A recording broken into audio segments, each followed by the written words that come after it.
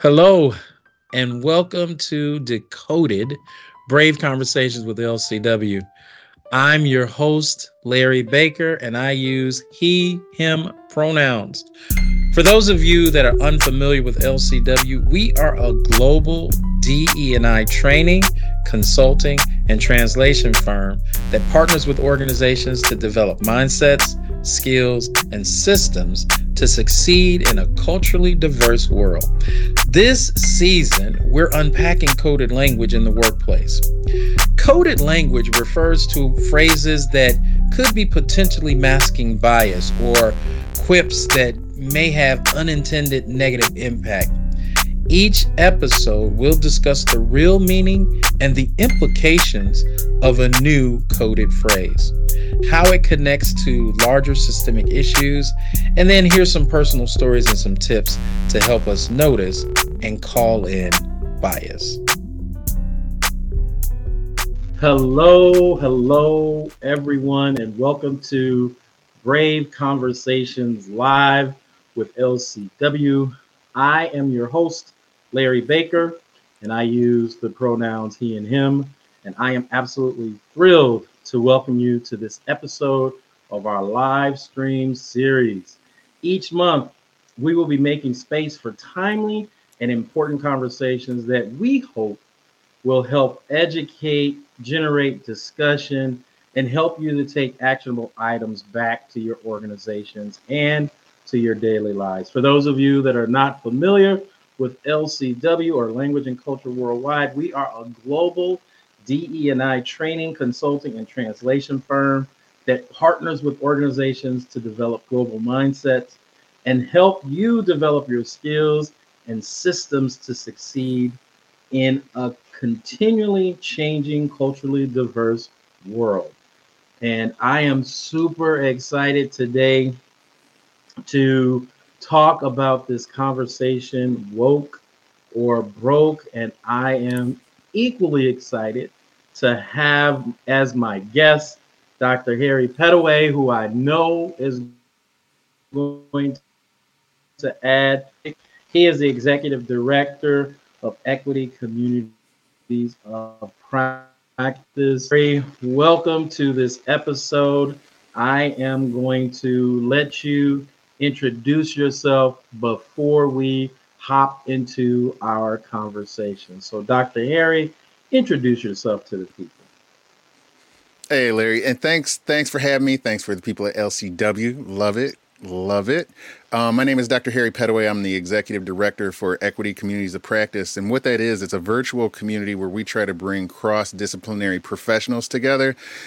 I'm going to say a hack session and try to hack out some of these tough problems that we have today. I lean towards health equity, public health equity, and DEI falls under that. And the idea, just to give you some perspective on that, is that sometimes we tend to talk to ourselves, meaning that, we end up in a social media loop where DEI people talk to DEI people. And what I'm trying to do is bring bankers, finance together with educators, together with healthcare professionals, those type of things. So it's exciting to be here, especially with this topic. Yeah. I'm giggling a little bit as you say it, but it's a good one. Absolutely, Dr. Harry, because I know we've had conversations about this in the past, which is the main reason why I wanted to bring you in on this conversation. So a little bit of backdrop before we get into the heart of the matter. We know that it's been 3 years since we saw organizations make a wave of promises and commitment to their Black employees following the racial reckoning of 2020. So what's changed? Have these commitments converted to action? What do we do when it feels like performative policy is replacing positive transformation? So we want to know, are organizations' commitments to their Black employees woke, or are they really broke, or have they already broken some of those commitments? So that's really going to be where we center our conversation. And Dr. Harry, I want to just start off by asking you, we're going to start slow and then we're going to get deep into this, right? So I want to know, from your perspective, what were some of the most significant company commitments that were made over the last 3 years, and how have those actions compared to their promises? Yeah, and I love that question. If I could, let me talk about woke for a minute, and with that, or just for a second. I had to Google it because it's a term, and when I say Google it, I wanted to research where the word came from. It's got history back from the 1940s, and in general, it's an awareness of political and social issues. That's how it starts. Some oftentimes leaning towards racial inequities or social justice issues, but in general, it does have to do with an awareness of social issues. And why I wanted to bring that up is because woke kind of gets a bad rap. It's taking on new definitions, but it's acknowledged by the Oxford Dictionary, a few others. So woke is an okay thing. It was where I want to start. I want to make woke great again. But some of the significant company commitments, and it was interesting because I went to try to find an end-all be-all inclusive list of what were some of these things that people talked about, and there is no end-all be-all list. Agreed. And so 3 years ago, what was interesting is that a lot of those commitments, they were, not to play on words, but they were bold. Everybody had to come out with something, and it had to do with two things. We are going to focus on social and racial equity or social justice, right? That's a one big one with how do you deal with that? And then the other had to do with we're going to clean up our house internally. And that's where things get a little bit tricky, because I think that second part about cleaning up internally, I think it had different meanings for different people. What that may have meant for me as a Black employee at a major corporation might be entirely different than the process that they went through, as an organization. Right. And whether I felt that, and they followed through with the commitments towards me as an individual, especially as we talk about diversity, equity, inclusion, this idea of belonging. Who am I as an individual? Am I included? Yeah. I suspect a lot of that piece for the individual employees didn't really come to fruition. What you saw were things like a commitment towards supplier diversity, right? Yes. Something that I like to call brown faces in spaces, meaning that we're going to hire as many people of color as we can, because you can see it, right? Yeah. It's one of the things that people can see. But again, did it really help the employees that were already there? I don't know, but we did see significant contribution in dollars spent outside of the company. I think 2020 it was 60 billion or so, and now it's somewhere around the 360 billion. The challenge is where that money is actually going, or where it's going to. Where it's going. Yeah, and I absolutely echo a lot of those comments, because having the privilege of working with a lot of organizations, their commitment was really about driving awareness, right? And we were absolutely seeing a lot of those organizations committing the awareness. But to your point, how is it ultimately impacting those Black employees in those organizations? What I started to see a little bit was a disconnect in regards to, okay, so now we have this awareness. What do I do with it? What am I expected to do with it? How am I going to be held accountable for doing something with this awareness? And I think that that's the piece that started to wane over the last 3 years, right? So now that they've had this awareness phase, what's the accountability phase? And I think that that's the part where I'm interested in, and I don't see a lot of those connections. And I'm concerned that we might be missing that mark to have that impact that you were talking about earlier, as opposed to having brown faces in places is it actually impacting those soldiers that are in the battle in those organizations? And that's the part where I feel like, okay, so where's that promise that's being kept, right? So that kind of leads me into my next question I want you to focus in on, Dr. Harry, is, so in your opinion, what do you think is different? Because I know that there have been some differences, but what do you think is different now than 3 years ago? And then more importantly, what's the same? Because it goes to that adage that many of us in the Black community understand all too well. We take 2 steps forward, but then we take 5 steps back. So I'd like to get some of your insights on what do you think is different from 3 years ago and what's the same? And that's it's a great question. So what is different, and we might get into this a little bit later. If we go back to the first question with this awareness, it had to do with, how are they getting their data? Like, how are the organizations getting their data? And they were doing things like, surveys, employee surveys, and things like that. And there was also a big push to ramp up marketing and include different people, shapes, sizes, abilities, on the webpage. And in that time period, what you had were an assessment of how people of color felt at work today, right? And then some kind of plan that went along with that, but recruiting more people. We're going to recruit some people in there. So Yeah. the thing that's different right now is that I think that some of these diversity supplier initiatives, they're in place. There's some funding related to that.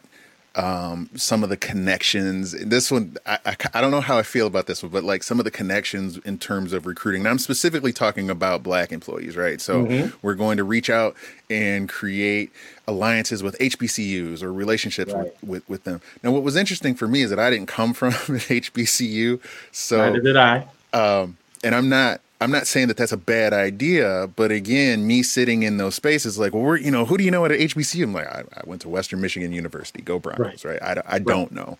But you do have some of those relationships, the level of awareness from consumers with, to the products and services that are provided is much higher than it was before in terms of what are you doing for diversity, equity, and inclusion. Now, this one, it will probably, I don't want to say piss people off, but it might not feel good with what I'm going to say, but there was a point to where, and I'm going to say it maybe it was 30 days, where this issue was a Black social justice issue, specifically Right. surrounding George Floyd. These promises were made about Black issues, be they employment or otherwise, and it quickly became More. everyone else. Yep. And that is not a bad thing because, within, I think one of the positives within the Black community is that it did kind of force us to say, well, we're not just Black. There's other things about us that make us who we are, our perspectives, all of it, Yeah. orientation, family status, education level, all of that. We are more than just the color of our skin. But what is different is the focus on everything else. And I question, coming from, public administration, it's a political degree, right? And it's this idea of how do we focus on this if we have to focus on everything Exactly. else? Exactly. Now, what's the same? I think the turnover what's different? I think the turnover for Black employees is higher than it used to be. They are more apt to go and look for other places. Now, some of that, I think, some organizations are catfishing a little bit, meaning that they're putting, we'll get into woke washing in a bit, but Yeah. they're putting up some significant marketing efforts in terms of saying, like, come to us, we're Right. inclusive, we're diverse, Yeah. and so Black employees are leaving, going to these other organizations. Other Black employees are coming into these organizations. What they find out is that it's either the same or worse. Yes. And that's what I'm saying. It's the Yeah. same. The processes are still the same. The mentoring programs are not there. The coaching programs are not at that level. But one more thing that I think is different, significantly different from 3 years ago, and I'm not trying to say that there were not employee resource groups before, but I'm going to tell you they blew up. They exploded. Especially, oh my they God. blew up. Yes. Especially for Black employee resource groups. And it's no longer an affinity group about like, this is how we feel, right? Meaning like, I need my support network. Their leadership growth and self teaching is significant. And I think that's a major factor in what's different between now and 3 years ago. Yeah. So in my perspective, because I'm working with organizations, and I think the biggest thing that's different than 3 years ago is that folks have been given spaces to talk about these things, right? I think that they have been allowed to say, this isn't cool. I don't think that this is going in the right direction. And they've had the space to do that. But if I'm honest, what's the same is the backlash, right? Because now that the opportunity to talk about it has been presented, it's almost as if it's this catch-22. So if I do talk about it, what are my consequences? And I think that's what's the same, is that before I couldn't even talk about it and there were consequences. Now I'm allowed to talk about it, and it seems like the consequences are even more severe, right? I'm even more likely to be viewed as difficult to work with or aggressive, or I'm not a cultural fit, or things of that nature than before, right? It's just more pervasive because the door has been open to have conversations that make people feel uncomfortable. Now, when they're feeling uncomfortable, the retaliation seems to be even more intense, which is this whole woke, this backlash on woke, right? It's like, oh my goodness, we have to stop this woke phenomenon because I'm really, really uncomfortable. I even saw something the other day where some individual was like, I can't even enjoy breakfast anymore because I'm using one syrup bottle. Really? That's why you're against cultures getting woke, right? Such insignificant in their life, but they want to down the company for making a decision that has such a positive impact on an entire community. So going into that narrative, I want you to dig into talking about what is diversity washing or woke washing, and what's the impact of having just purely performative commitments or purely performative types of policies. So talk to me about diversity washing or woke washing first. Let me talk to you about, I want to touch on something that you said about the backlash also. It's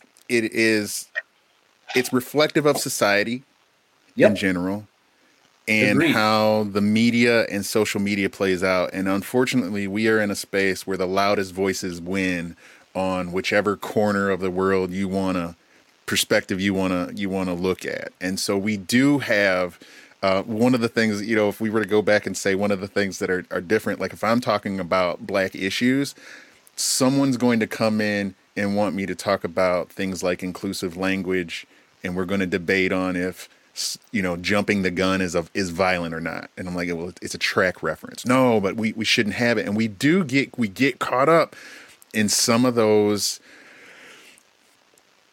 I don't want to call them less significant, but they have the tendency to derail us. So we get caught up in some conversations to where like we have to acknowledge that for some people, as soon as I say something comes out of my mouth, oh well, I saw on TV that this is what diversity means and this is what woke means, so I'm not having any of it. And so that's I'm gonna say it's a leadership thing, and if leaders were dealing with that and dealing with emotional intelligence and how to communicate with other people, we probably wouldn't be having half of these conversations right now. Agreed. Anyway, so what is diversity washing or woke washing? It's similar to what I said before in terms of organizations go out of their way to appear that they are socially conscious or doing the right thing in terms of diversity, equity, and inclusion. And so the first wave of that was, brown faces and spaces. Let's get them in here so we can say, look, our numbers went up. Sometimes those might not be brown faces; they might be all women, right? Let's promote the women in the organization, and that is not a bad thing. So whoever's watching this, I'm not saying that is a bad thing, but that is not a racial equity issue. But woke washing in general is putting out the perception that the company is more in tune with diversity, equity, and inclusion initiatives and is doing more in society and internally than they actually are. And I think part of this is the catch-22 with marketing. If I am an employee, a black employee, and I'm looking for somewhere else to go, I'm going to look at the web page, and if the web page doesn't look inclusive, if there's not people like me, I might not click on that. Same thing though, if I'm looking to buy products, and this is where it gets tricky in terms of the business case for diversity. If I'm looking to buy products, the marketing department have to appeal to different groups, whether they be black, LGBTQ abilities, we can go through it. But that ends up being this catfishing type of scenario where you get into an organization and they don't do what they say that it doesn't. They don't do what it appears that they're doing. Same thing with investors, and investors are looking at, where should we put our money? So they're looking at the web pages. They're looking at these metrics, but you talk to the employees, how's it really going down there? And XYZ company is like, well, it's not that great. Yeah. And, Dr. Harry, you bring up one of my pet peeves in this space of DE&I work, because I have a huge problem with organizations tying DE&I work or DE&I initiatives to the bottom line. And their mindset of, we can't do this work because it's not profitable. We need to have the mindset of, it needs to be done because it needs to be done, because it's the right thing to do. And I think that that's always been a struggle for me, for organizations to always say, okay, well, tie this into the bottom line, tie this into how it's going to make me profitable. Well, if I can't do that, does that mean you're not going to do it? And I think it has to be more of that conversation that you have responsibilities outside of profitability that impact society as a whole, if that makes sense.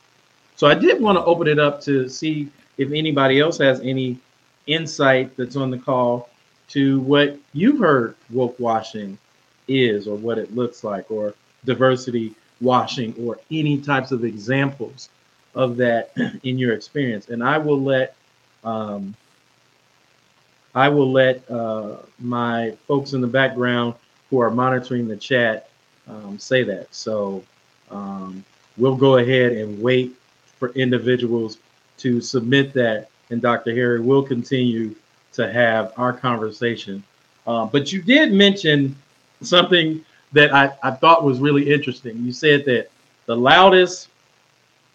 sometimes it's the loudest voices in the room. And for me, I don't even think it's the loudest voices. I think it's just the voices that stand up, right? Yeah. Because the reality is there are far more people that disagree with the loudest voices in the room. They just don't say anything, right?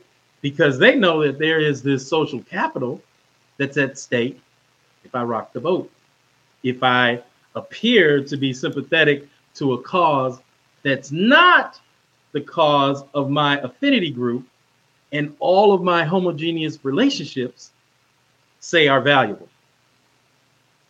So it's not necessarily the loudest in the room. It's just the one that's not afraid to start the ruckus, if you will, right? Go ahead. It might be the boldest, like I had this conversation last week. I did a live stream about, black shaming, or when we shame each other for, not acting the way that we expect someone else to do. And the Right. challenge becomes it's difficult at times for me to, you weigh that social capital, right? You weigh that capital, like, do I disagree with this person that in theory is aligned with me? And because who does that give fodder to? I'm looking at the thing. I hadn't heard of woke washing before, but I've definitely seen it.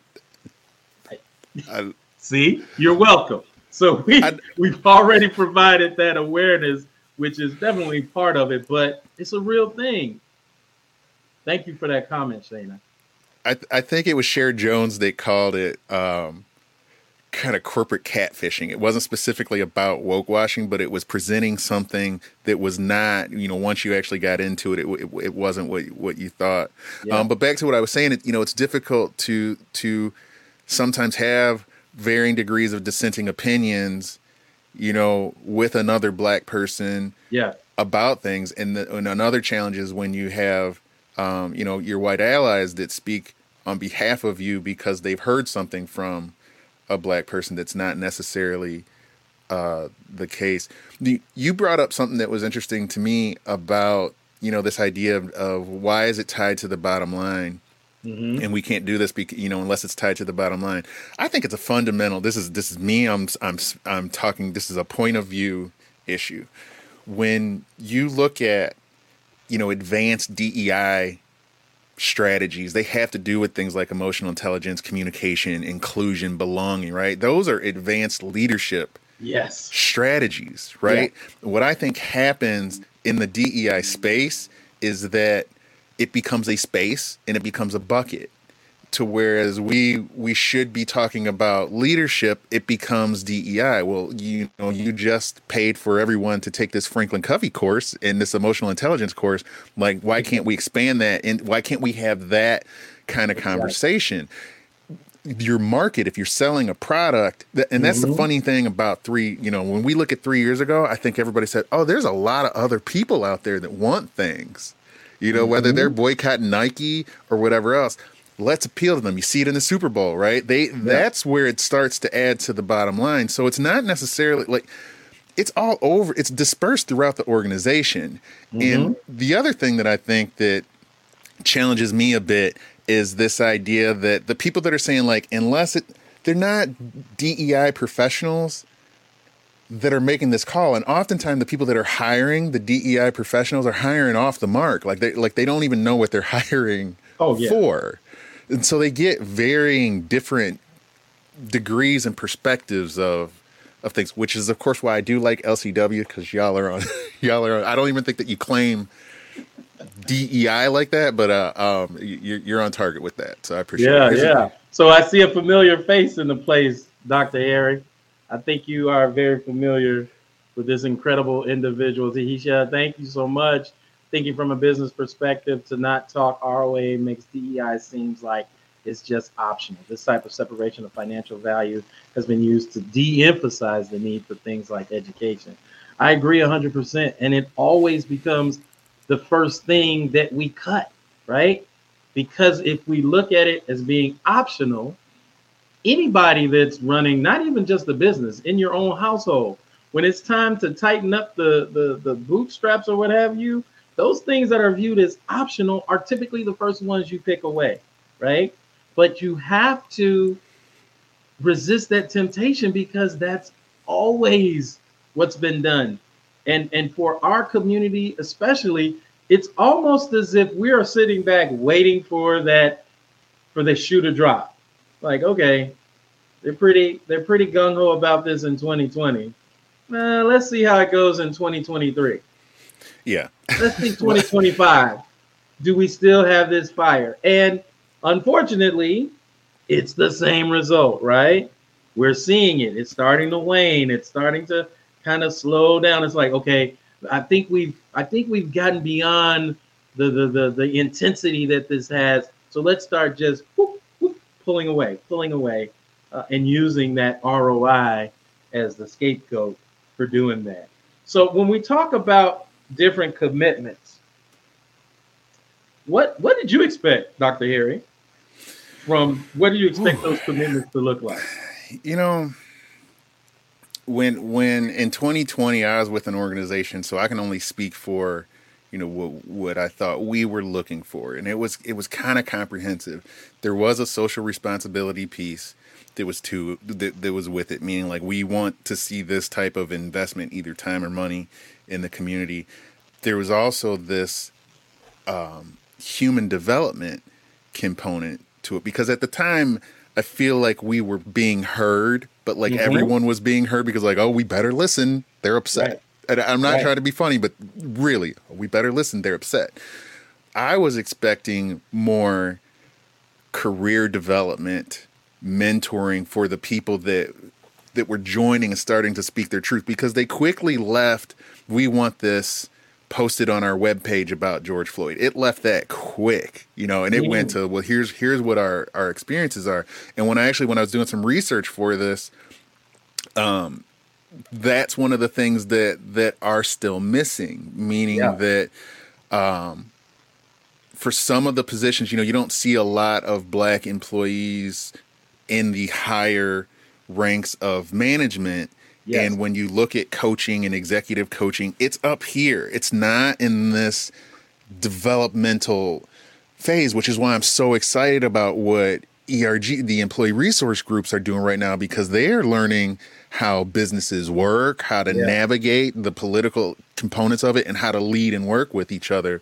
Yeah. So I think that's pretty significant. But one thing I do want to say is that I believe this: if you fix something or create something for a marginalized group of people, so we're going to say Black people. So if we want a mentorship program or coaching program for Black people, you have to then question, is there one for everybody else?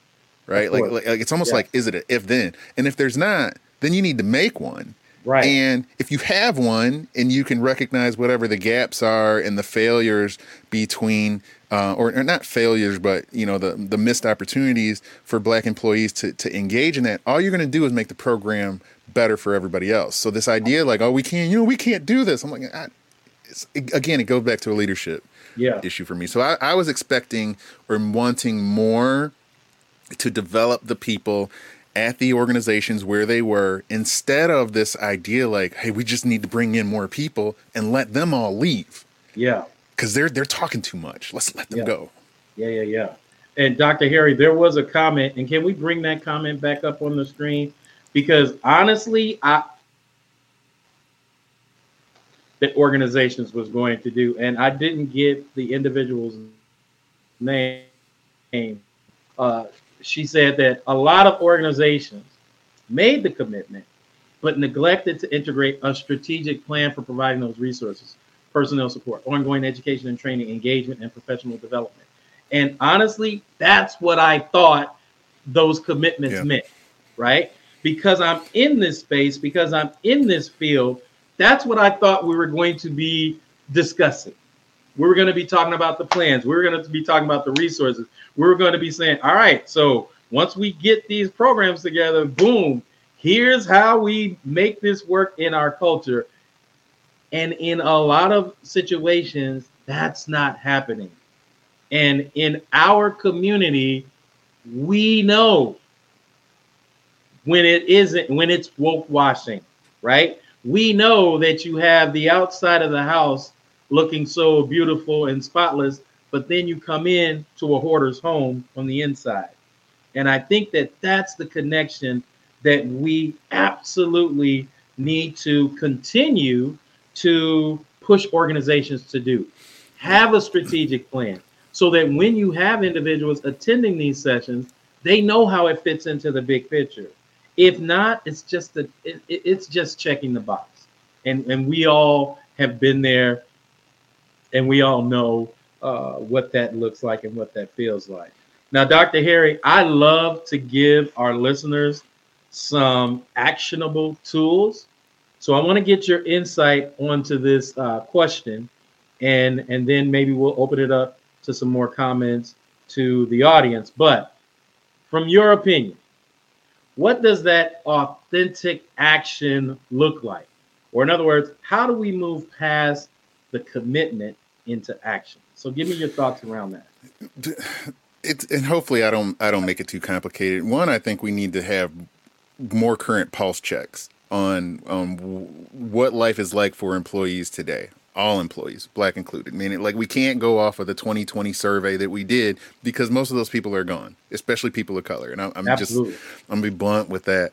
The other piece of that is that I feel that we should be partnering, we in the DEI community, partnering with the learning and workforce development component, talent management components of these organizations to find ways on how we connect principles of diversity, equity, and inclusion with things that are already in play, right? So I don't think it's too hard to modify an existing emotional intelligence course to then include issues with bias and race and things like that. I think that that's an easy, low-hanging opportunity if people just want to do it. You know, it's not too hard. The other piece of that, when we talk about professional development, I'm a backstep a minute. I think that miss was a miss for all employees. And the reason why I think it was a significant miss is because I don't think that a lot of organizations have a culture of professional development. So when black employees said, "Hey, we want to be a part of this," and I think my camera froze, but as black employees said, "Hey, we want," I'll keep talking so it doesn't shut off my audio. Hey, we want to be a part of this. There was nothing to be a part of. Right. So that there was no professional development piece. So create one.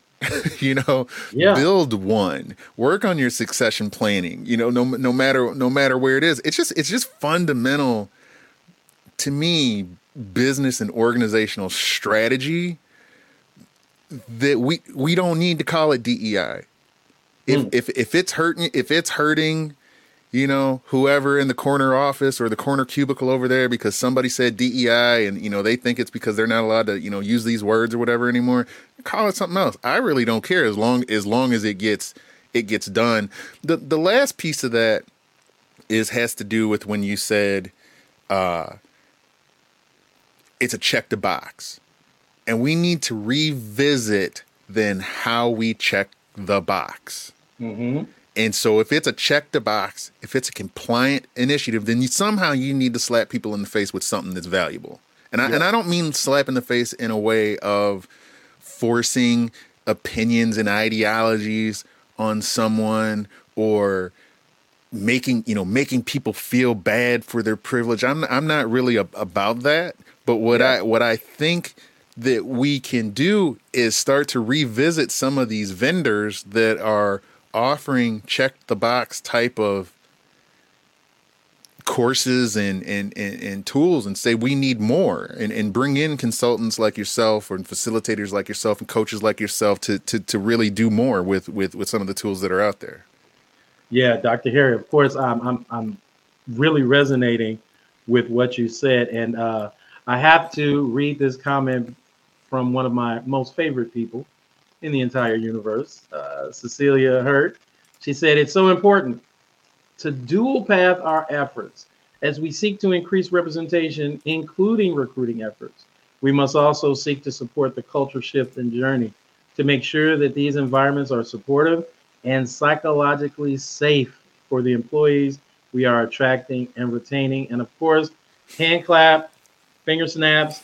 You are right on the money with that, Cecilia, but that doesn't surprise me. And I also want to give a little credit, right? Because I do feel that these statements of solidarity are important, but they need to understand that, look, this is just the starting point. You are literally at this critical juncture as a nation, and this moment simply demands more. So a couple of things, and you've touched upon it, Dr. Harry. It's all about prioritizing and assessing your corporate accountability, because just putting on these programs without expecting people to do something different, we are missing the mark. Okay, so we have to prioritize and assess the corporate accountability. Then there has to be this commitment to really evolve the corporate structure. We have to make steps that people can actually see, oh, wait, this is different. Things are changing. And we have to move in that direction. And then let the employees have a say, right? Let them have more ability to drive the culture that you're looking to accomplish. So yes, I think that there are a lot of these good steps that we've already been talking about, but those are critical. You got to have that accountability. You got to start to have that structure evolve in a way that people sense it and feel it, and then bring them into this process as well, right? Yeah. So, Dr. Harry, I know we've talked about this phrase, and you said it a little bit earlier, and I'm not going to steal it, so I'm just going to let you use it. But give me some insight on that statement that you said that you told me I couldn't steal from you. Which one? The make woke great again? Absolutely. Make woke. Well, okay. So wait, before I do this though, I think that there is a gap that we have to acknowledge as professionals in the DEI space, health equity space, whatever it is.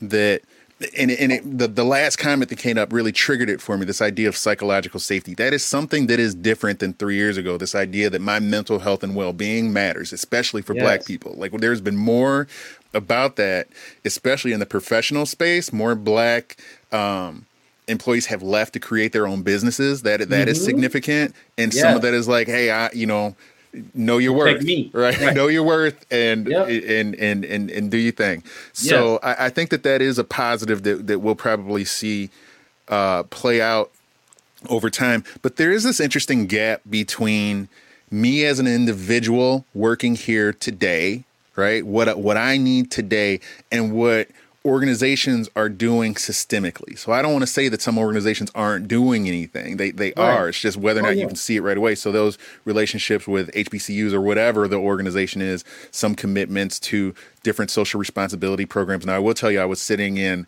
a program with the Forum on Workplace Inclusion, and it had this idea of decolonizing philanthropy. They always have these like names, like, kind of like woke or broke, right? But the idea was that the money that's coming into these programs isn't necessarily going towards the programs where they need to, or being able to be spent in a way that is beneficial to that most group. Beneficial, right? So it's like, hey, we're going to give you $1 million because that's what's in our budget. It's a line item. We're going to give you this, but you're going to do this with it. So that's a different conversation for a different day. But make woke great again. This is something that's been bugging me especially as I watch politics and things like that. We see it a lot in Florida. The first time I saw woke show up in legislation was Donald Trump's executive order that had to do with bias training. He wanted to no bias training. Right. There were some decent things in that order, but it said the word woke in it. Right. Woke originally meant along this emotional intelligence tip, just to be aware of how systems work, politics work, social issues, whatever. From that standpoint, Ron DeSantis, I hope we don't get banned for this, is probably one of the wokest people I've met, because he's in tune with his voters and what's important to their issues. Whether or not I agree with that, not really. It doesn't match with the rest of what woke means. But I feel that because when I talked about these loudest voices in the room, that sometimes woke can shift to a place that's like where I don't even want to, I'm trying to focus on a few things, and I don't always have time to argue, did they have enough different faces in that 10-second commercial? It's some of that stuff is just hard to do. And what I would like to do is bring back the positivity that was associated with woke, and get back to the systemic awareness, the structural issues, the political issues. How are you feeling today, Larry? Some of those things related to woke. So let's make woke great again. So and on that line of thinking, to me, it's about how people take words that, and this was a word that was historically used in our culture, right? This originated from Black culture, the word woke. And I think this is just another example of how certain people want to take the words that we use and weaponize them to be used against us, right? And what you're proposing is to take back that word and use it in a way that's positive. Now, I know this is going to sound crazy when I say this, but to me, I think that when the other group is using that word woke, it's their 2023 version of the N-word. It is. I truly feel like every time they say it, it's their version of the N-word, because they don't want to be ostracized by saying the N-word anymore. And they've struggled to find a word to replace the N-word, and woke is it. It is also way more inclusive than the N-word. So a lot of people that they are talking about woke has nothing, it's not me. Right? Exactly. It is not me. It is, some of them are what we would call allies of other ethnicities and colors and races, like those allies. But it's also anything that's just not normal. Here's why, make woke great again is important to me. There was a point to when, with the NFL, we were arguing about should you or should you not kneel during the national anthem and the flag. And what happened, and it started to change how I felt, and I started talking to my friends, somehow that flag, the American flag, was not mine anymore. It's not because I'm not a patriot. It's not because my father wasn't a vet. My brother wasn't a vet. They were, right? It had nothing to do with that. It's the people that this is ours. And you don't believe in it. And it was a struggle to work through that, because, you kind of go outside. It's like, I see the flag. Well, what kind of patriot are you? Right. And it's like you're punished for having a realistic approach to saying that, yes, I can love something and chastise it at the same time. I think of my children. I love them, but I can chastise them at the same time. Because if you're not doing right, I'm going to have to let you know that. Right? Yeah. So, Dr. Harry, we can talk about this, as you know, for hours upon hours. I do want to see from my colleagues if we have any other questions or comments in the chat. And if so, can we throw that up on the screen? If not, Dr. Harry, this has been amazing. And I want to give thank you. Interesting thought. The flag is theirs, not mine, Dr. Harry. Dr. Harry, I'm going to give you an opportunity to let folks know that, how they can reach you, how they can get in contact with you. What do you have going on? You talked about your podcast, and I know I'm going to sneak on there, and we're going to raise some ruckus on there. But tell folks a little bit about how to get in touch with you and some of the things you've got going on. The best place to get in touch with me right now is on LinkedIn. I'm trying to focus on LinkedIn. The specific reason for that is that I feel that all the decision makers are there.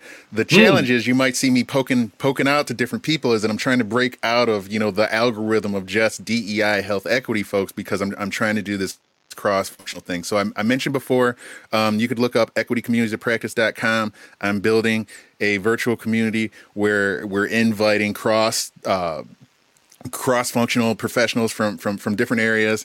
My podcast is actually dropping by, and because I live in the country, so some of y'all are seeing this right now as my camera freezes. We switched it to dropping by because I have no idea when my internet is going to be live. So sometimes, I'm just dropping it at the top of the hat. But I do have a really cool project that's coming out, and it like sometimes it still gets me a bit emotional when I talk about it. It's called Equity War.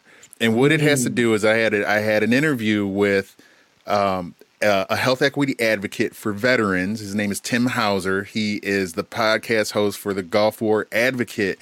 And it had to do with him and the work that he did, I'm going to say, as a normal person. Right. I watched him say, I have an idea. I think there's something wrong. Watched him end up joining with a group called Burn Pits 360, then getting engaged with Jon Stewart, fighting on the halls of Congress. I would turn on the TV and I would see him and getting the PACT Act passed, which is the largest health care bill for veterans passed in this country. And the reason why it's significant is that it was one voice that became a few voices that then got the help that they needed. But what's so significant about this interview is that there's so many things about social determinants of health. Those are the things that make us who we are. Those are the things that, how we interact with life, how we decide to go to school or go to the military. All those things come out in the conversation with him. So we're releasing that in 4 different episodes. The first one's out right now. It has to do with the PACT Act and how Tim became, joined the Army at the age of 17. But hopefully we live in a click currency. We're really trying to get the information about the PACT Act out. So if you see it, please tag a veteran in it. And pass it along. We really appreciate it. And thanks for that opportunity. Absolutely, Dr. Harry. I always appreciate and enjoy the conversations that we have. So because I don't see any questions coming from the background, I am going to assume, and if that's not true, someone on my team let me know, flag me and let me know. So I don't see anything. So Dr. Harry, this has been such a great conversation. But the reality is it doesn't stop here. So we hope that you take the advice that was shared here and some of the questions that were asked back to your own workplaces. And if you want a partner in having these conversations, just let us know. You can contact LCW at languageandculture.com. Dr. Harry, thank you so much for joining us today. This has been Brave Conversations with LCW Live. Thank you so much. Have a wonderful rest of your day. Thank you all so much for joining us on another episode of Decoded. And to all of you who are listening, we want to know, what were your biggest takeaways from this conversation? What coded language do you want us to unpack for you next? Please share it with us on Facebook, Twitter, or LinkedIn, or you can reach us at Language and Culture Worldwide or LCW. Until next time, I'm Larry Baker, and this has been Brave Conversations with LCW.